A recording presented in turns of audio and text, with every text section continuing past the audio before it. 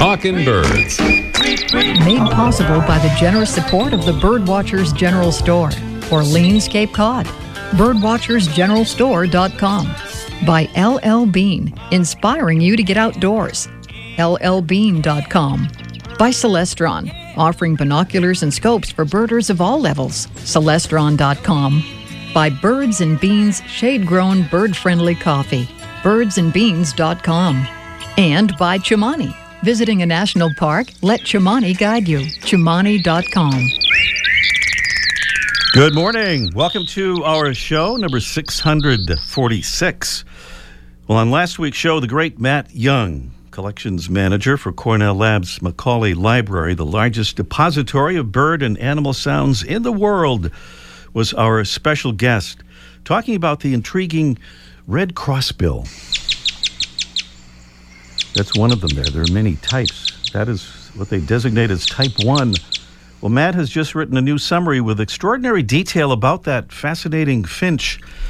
And we have a link to that new piece, courtesy of the folks at eBird, on our Talking Birds Facebook page, or we will have by the end of the show this morning. We also have a little profile of Matt in our latest Talking Birds newsletter, The Trumpeter. It's free to subscribe to our newsletter, by the way, easy to find at talkingbirds.com. Someone asked if we have a shameless plug department here at Talking Birds. Well, yes, we do. So here's a shameless plug that we hope will be of interest to Talking Birds listeners in New Hampshire and other parts of New England with TV satellite service. This week, with the first airing on Wednesday night, New Hampshire Public Television will broadcast an installment of their Windows to the Wild program entitled Birding with Ray Brown. Yes, it's true. I joined up with Windows to the Wild host Willem Lang for a program focused on a somewhat less than wild, but still pretty birdy place, and that's Boston's Public Garden, along with a stop at a beautiful sanctuary south of Boston called World's End in the town of Hingham. So that show will air on WGBH Channel 2 in Boston next Sunday, October 22nd at 6 p.m. You can find details at nhptv.org, New Hampshire Public Television, and at WGBH.org, that's Channel 2 in Boston, and always on the information-packed Talking Birds Facebook page, as well as in the latest edition of our Talking Birds newsletter. And that show will be available later for download from NHPTV, so you could watch it, should you desire to, anywhere you are, and see some pretty cool birds right in the middle of the great city of Boston.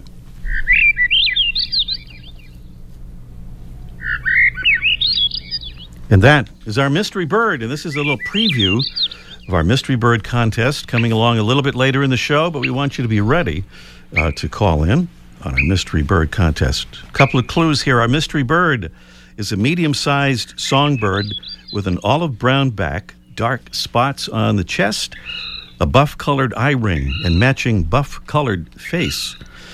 Our bird, which feeds near the ground on berries and insects, breeds mostly in Canada and Alaska, and winters in Central and South America. What would that bird be? We would like you to tell us or take a guess, because if no correct answer is received, a drawing will determine our winner, unless we get a correct answer, and that would be our winner. Here's our prize this morning. It's the Droll Yankees original iconic A6F classic tube feeder, invented in 1969 by Droll Yankees founder Peter Killam. It's been sort of imitated many times over, but as they say, never duplicated. Proudly made in the USA. And we have a bonus prize this morning. This is kind of something unusual, our bonus prize, but we think very special. It's America's Favorite Birds. It's the first title in a series of coloring books for adults. That's kind of a big thing now, I understand, from the Cornell Lab of Ornithology, with each page featuring authentic, detailed backgrounds depicting where each bird perches and nests and feeds, so you can learn about birds you color, characteristics and behaviors that make each bird unique and special. And it also includes a 4-page full-color glossy section with photos of all the birds in the book for reference. So it's kind of already colored in part. And it has perforated pages so you can even save and display your artwork. It's the definitive adult coloring book for birders and coloring enthusiasts. And it's our bonus prize in this morning's Mystery Bird Contest coming up in just a little while. Here's our bird conservation, well, it's a salute of the week. It's going to New Jersey Senator Cory Booker for introducing Senate Bill 1920, the Federal Bird Safe Buildings Act, that would establish guidelines for future construction and alteration projects on federal buildings and hopes to inspire developers of non-federal buildings to follow suit. And the bill follows a bipartisan proposal in the House from Congressman Mike Quigley of Illinois and Morgan Griffith of Virginia. We'll keep an eye on the progress of both of those bills and hope they succeed, considering the fact that an estimated 300 million to 1 billion birds die each year from building crashes. And it's been shown that incorporating bird-friendly design in buildings reduces collision deaths by up to 90%. Well, we're excited to report we've signed up Talking Birds ambassadors now in 42 states. That means by our calculations, there are now just 8 states not yet represented by Talking Birds ambassadors. Are you in one of these states? North Dakota, South Dakota, Montana, New Mexico, Arkansas, Mississippi, South Carolina, and Delaware. If you are, we hope you'll consider representing your state as a Talking Birds ambassador.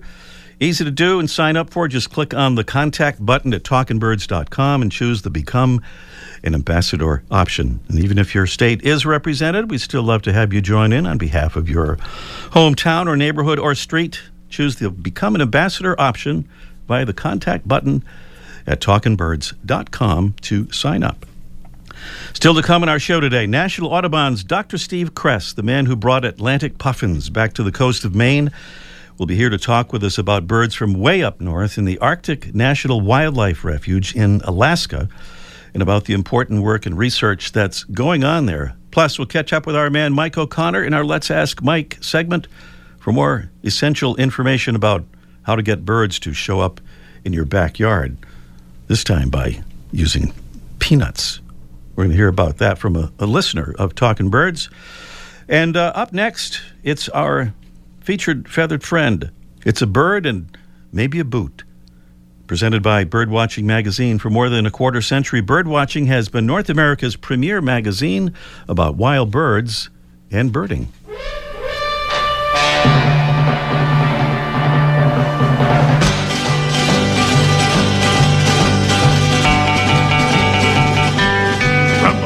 Where men's legs are not long enough to reach a horse's hindquarters comes the cowboy boot that's causing a revolution. It's the Lapland Long Spur, and it's the boot. Sorry to interrupt your commercial, but did you know that the Lapland Long Spur is actually a bird? What'd you say there, Pilgrim? Yeah, it's a bird. A bird? Well, I'll be hornswoggled. Ooh, I hope not. That sounds kind of painful. The Lapland Long Spur is a common songbird that breeds in the Arctic tundra and winters across much of Canada and the U.S., including here in New England. It's a sparrow-like bird with a short, thick, pointed bill, white outer tail feathers, a rust-colored patch on the wings, and streaked sides, and it often congregates in huge winter flocks, some of which have been estimated as large as 4 million birds. By the way, the Lapland Longspur gets the first part of its name from one of its wintering grounds in northern Scandinavia, and it gets the second part of its name from the elongated claw of the hind toe. So it really does have a long spur. Yeah, sounds like it'd be great for a cowboy boot. Next week, we'll try to define the word hornswoggled. But for now, that's today's Talking Birds featured feathered friend, the Lapland Longspur. Thanks again for being with us here at our show number 646. We do hope you'll visit our website. That's talkingbirds.com, no G in talkin'. And follow us on Facebook and Twitter at Talking Birds. Dr. Stephen Kress is National Audubon's Vice President for Bird Conservation and Director of the Audubon Seabird Restoration Program and Hog Island Audubon Camp. He's also a visiting fellow at the Cornell Lab of Ornithology and the co-author of the remarkable book, Project Puffin, The Improbable Quest to Bring a Beloved Seabird Back to Egg Rock.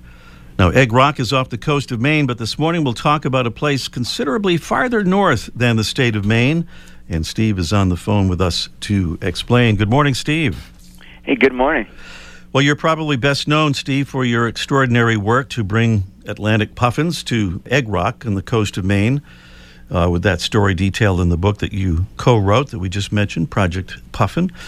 But we're talking today, Steve, about a place quite a ways north and west of Maine. That would be the Arctic National Wildlife Refuge in northeast Alaska. I know this is a huge area, more than 19 million acres, and surprisingly maybe home to more than 200 species of birds recorded there.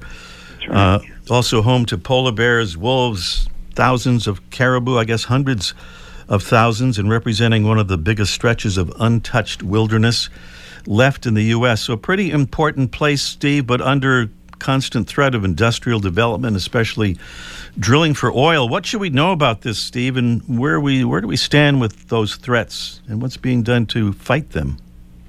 Well, I think one of the things that is important to know is that even though this area seems, from us in the U.S., far away, and certainly from Maine, it seems far away, but the birds link it, and they connect these dots, because we know from banding recoveries and also satellite transmitters that birds that breed in this area migrate.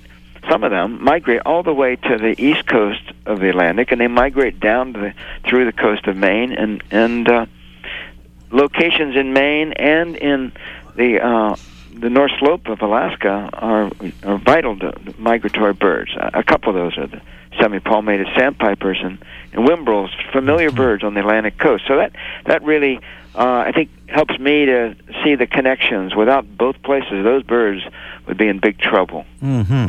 And many other places, too, they're migrating to, and not even just in North America, right? Exactly. They migrate through 50 states, and many of them continue on to South America. Mm-hmm. Well, Steve, back in 2015, if I have this right, then President Obama proposed to declare an additional 5 million acres of the refuge as a wilderness area, which would put nearly 13 million acres of the refuge permanently off limits to drilling or other development, including the coastal plain where oil exploration has been sought. Get us up to speed, if you could, on what happened to that proposal. Is there still life in it? Well, I think there's still life in it, but currently it's being threatened by current administration, who would like to open it up for oil drilling. And of course, this has been a very contentious issue. Those of us that have followed Alaskan conservation and bird conservation in general know the importance of it, and they know that regularly we're brought back to the table to defend this area. What's interesting to me is that this has been a bipartisan issue for a long time, ever since the refuge was established by President Eisenhower, whose Republican administration made this and created this refuge. Mm-hmm. And more recently, Senator Collins from Maine has a long history of support. So Republicans and Democrats have been behind us. So defending it now is we're back at it again, and we really are trying to make people realize how important this is and how unnecessary it is to solve the oil needs of the future, which are in less demand now than they were back in the earlier time. And increasingly so, we think and we hope. That's right. Well, it's kind of mind-boggling, Steve, to look through the list of bird species that have been recorded in the refuge. Ducks, geese, raptors, grouse, loons, grebes, shorebirds, songbirds, and a couple of relatives of an alcid you're pretty familiar with back on the islands of Maine, right? That's right, yeah. The black guillemot uses the area, and it's a similar species to what we have in Maine, and of course puffins have been known from the area as well. So, and you have tufted puffins there also, I think. Yeah, tufted puffins. That's right.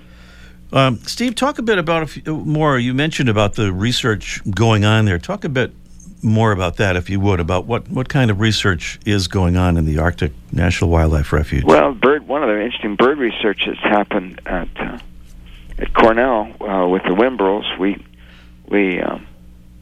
were involved with a Cornell student was involved with tagging satellite transmitters on the backs of whimbrels and following them throughout their range.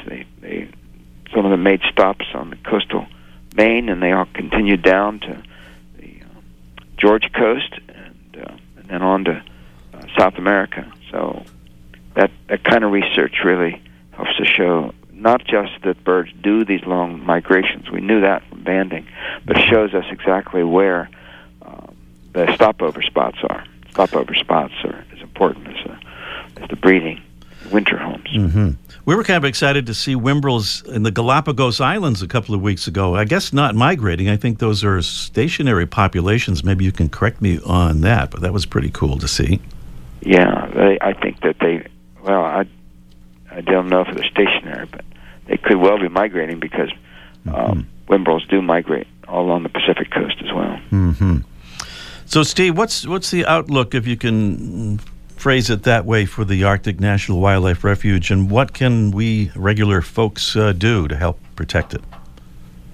Well, I think that we can write to our representatives, and we can ask them to support the protection of the area, so that if it comes to a Congress vote, then they will realize that the importance of this area. That we don't need to drill there. There's already vast areas already available for leasing, and the value of the leases is going down now. So it's not a good time to do it, even if you were to make the case that it was important. So I think that making the case that we need to protect this area for the birds, it's bad economics. We need to think about the future generations, not just of the birds, but of people as well, who want to be able to go to these places and know that the stream of wildlife is strong. That the long-distance migrants especially, have enough challenges trying to survive their increasingly difficult migration south without losing this important breeding place for 200 species of birds. Mm-hmm. Is there one particular place you'd recommend, Steve, for people to find out more info, maybe one particular website or something? Well, I think that the Audubon website, if they visit audubon.org, they could find links to what's happening and why people need to go contact their Congress people and make a case. Stand up now for the Arctic National Wildlife Refuge. Dr. Stephen Kress is National Audubon's Vice President for Bird Conservation, Director of the Audubon Seabird Restoration Program in Hog Island Audubon Camp, and a visiting fellow at the Cornell Lab of Ornithology, and co-author of the remarkable book, Project Puffin, The Improbable Quest to Bring a Beloved Seabird Back to Egg Rock. Thanks for your great work, Steve, and thanks for being on the show with us again. My pleasure, Ray. Thank you. Coming up next, it's our Mystery Bird Contest in just 1 minute. Now, a word from our friends at Birdwatching Magazine. For over a quarter century, Birdwatching Magazine has been North America's premier magazine about wild birds and birding. Whether you enjoy birds in your own backyard or far afield, you'll find information in every issue to help you find, track, identify, and understand birds. Regular contributors include Ken Kaufman, David Sibley, Pete Dunn, Laura Erickson, and other birding experts. Learn more at birdwatchingdaily.com. Maria Inez Phillips talks about not recycling. I've got too many newspapers and magazines and catalogs in there with plastic containers and bottles and cans. Your trash can is full of recyclables? No, it's full of trash. You say trash, Maria. I say rubbish. Whatever it is, I'm not going through it. I just don't get it. Some things are very obvious, Maria. Learn the difference between trash and recycling and more. I put out way too much trash to think about recycling. Visit YouGottoBeKidding.org today.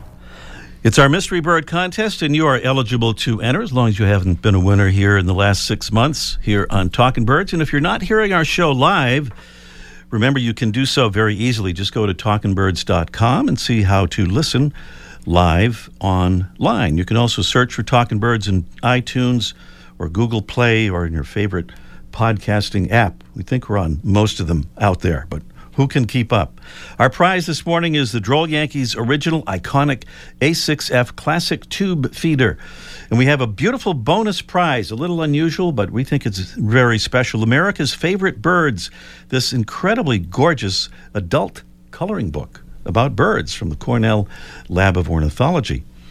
The phone number to call for our Mystery Bird Contest, and we urge you, as always, to call as soon as possible, is 781-837-4900, 781-837-4900. Here's the sound of our mystery bird.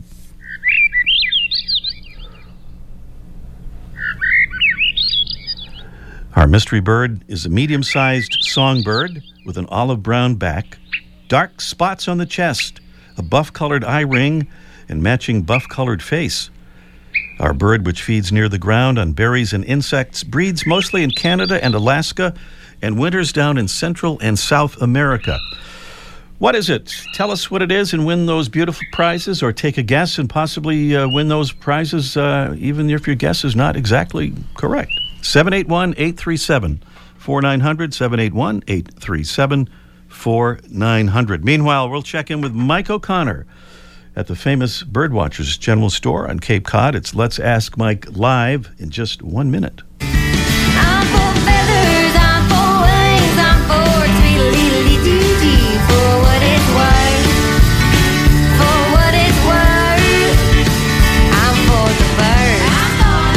Here at Talkin' Birds, we're for the birds. And we want to say thanks to another Talkin' Birds ambassador who's helping to spread the word about birds and conservation. I am Judy Fish from Brookline, Massachusetts. Somehow we discovered Ray's Talkin' Bird show and became enthusiastic listeners. We've taken the ambassador cards on some recent trips. I've distributed them to like-minded people, and it's been really a lot of fun to tell people about the show. Talkin' Birds listeners, we hope you'll become a Talkin' Birds ambassador. Just visit our website, talkinbirds.com. Click on the contact button, and then choose the Become an Ambassador option. We'll send you some info cards to hand out to your friends and neighbors. That's the contact button at talkinbirds.com. And thanks. We're for feathers, we're for wings. We kind of missed that part, but we're on to the Mike O'Connor part here with Let's Ask Mike Live. Mike O'Connor from the legendary Birdwatchers General Store, Orleans, Cape Cod. Good morning, Mike. Well, good morning, Ray. Good to hear your voice, kid. Well, it's good to hear yours, and if it was just one of us, it would kind of sound weird. So, Mike, that's right. I mentioned earlier we were going to maybe talk a little bit about peanuts, because we have this email, just got this yesterday from Jim in East Rockaway, New York. That's like in the western end of Long Island. And he says he was catching up on some of our shows on his podcast app and heard the discussion about feeding birds peanuts. And he said Mike O'Connor said to place whole peanuts in the shell out loose for blue jays, titmice, woodpeckers, and other birds. He has a little alternate thing here. He puts them in a standard suet basket. He says it forces the birds to work a little through the shell. And he says downy woodpeckers will actually create a small hole and pull the meat out of the nut in small pieces. And so he gets to watch the birds longer, I guess, by doing it this way. Oh, yeah, there's a good idea. And it's they sell specialty feeders for whole peanuts that are made just for whole peanuts. But I like his idea of the suet basket. You kind of go 2-in-1. You know, it's a little bit more affordable to just have multi uses for a feeder. I like that idea too. Except here's the deal: you fill that with the peanuts, and the birds work and pull out the nuts. Which, like Jim says, you get to see them a little bit longer. The trouble is, now your suet basket is full of empty shells, and you've got to somehow decide when it's time to dump out the empty shells or when there's still good shells, peanuts with food still inside. Okay. I knew there was a catch. It's a little bit of a tricky thing, but it's a clever idea. Yeah. I'm more of a fan of putting the peanuts in the shell just on a tray or a porch railing or a platform and have the jays come and pick them up, because it's kind of fun. They pick them up, they drop them, drop them, they pick them up, then they fly away with them. Sometimes they take two at a time, and it's just a different way of watching the birds. Yeah. But you can also buy a feeder that dispenses peanuts without the shells. It's kind of like what Jim was talking about. It's a wire cage, but the holes are smaller, and you put in peanuts that have no shells whatsoever. And then you get to see the woodpeckers and the titmice and the nuthatches and chickadees pick little pieces out at a time. And then, but when they're done, there's not all these clumps of empty shells that you got to deal with. So it's just an alternative that you got to keep that. Without the shells, peanuts can spoil quickly. So if you're going to do that, I hear the music. The guy's trying to tune up, apparently. That music, you can't stop keep that on the cover. It's a good idea. It keeps those raw peanuts from spoiling and molding up. So kind of keep an eye on that if you use those out of the shell. But either way, you get the jays, which are just a fun, raucous bird to enjoy. All right. Jim also talked about mealworms, but we're kind of out of time for that. So maybe we'll talk about that next time. He had a couple of another creative ideas in that regard. Oh. Yeah, okay, well, mealworm, nothing keeps the crowd on edge but a discussion on coming mealworm talk. That's what I thought, yeah. I'm glad you That's what agree with me people on that. can't pass up. Yeah. All right, Mike, we'll talk to you next week. Sounds great. All right, we're back here at the Mystery Bird Contest trying to identify this particular mystery bird right here. It's a medium-sized songbird with an olive-brown back, dark spots on the chest, a buff-colored eye ring, and matching buff-colored face. Feeds near the ground on berries and insects, breeds mostly in Canada and Alaska, and winters in Central and South America. What is it? Tell us what it is, or take a guess, because no correct answer will mean a drawing will determine the winner. 781-837-4900. We have that beautiful Droll Yankees original iconic A6F classic tube feeder as our main prize, invented in 1969 by Droll Yankees founder Peter Killam. In 2015, it was brought back by popular demand. It features durable metal parts that squirrels can't chew, backed by a lifetime warranty against squirrel damage, and it's proudly made in the USA. And our bonus prize, America's Favorite Birds, the first title in a series of very special coloring books for adults from the Cornell Lab of Ornithology, with each page featuring authentic, detailed backgrounds depicting where each bird perches and nests and feeds. Readers can learn about the bird they colored, characteristics and behaviors that make each bird unique and special. It's a beautiful book. That's our little bonus prize here. 781-837-4900 is the number to call. And I don't know what happened to our callers that we had there, but we seem to have lost them for the moment. So get to us really quickly here, and we could take your call on our Mystery Bird Contest.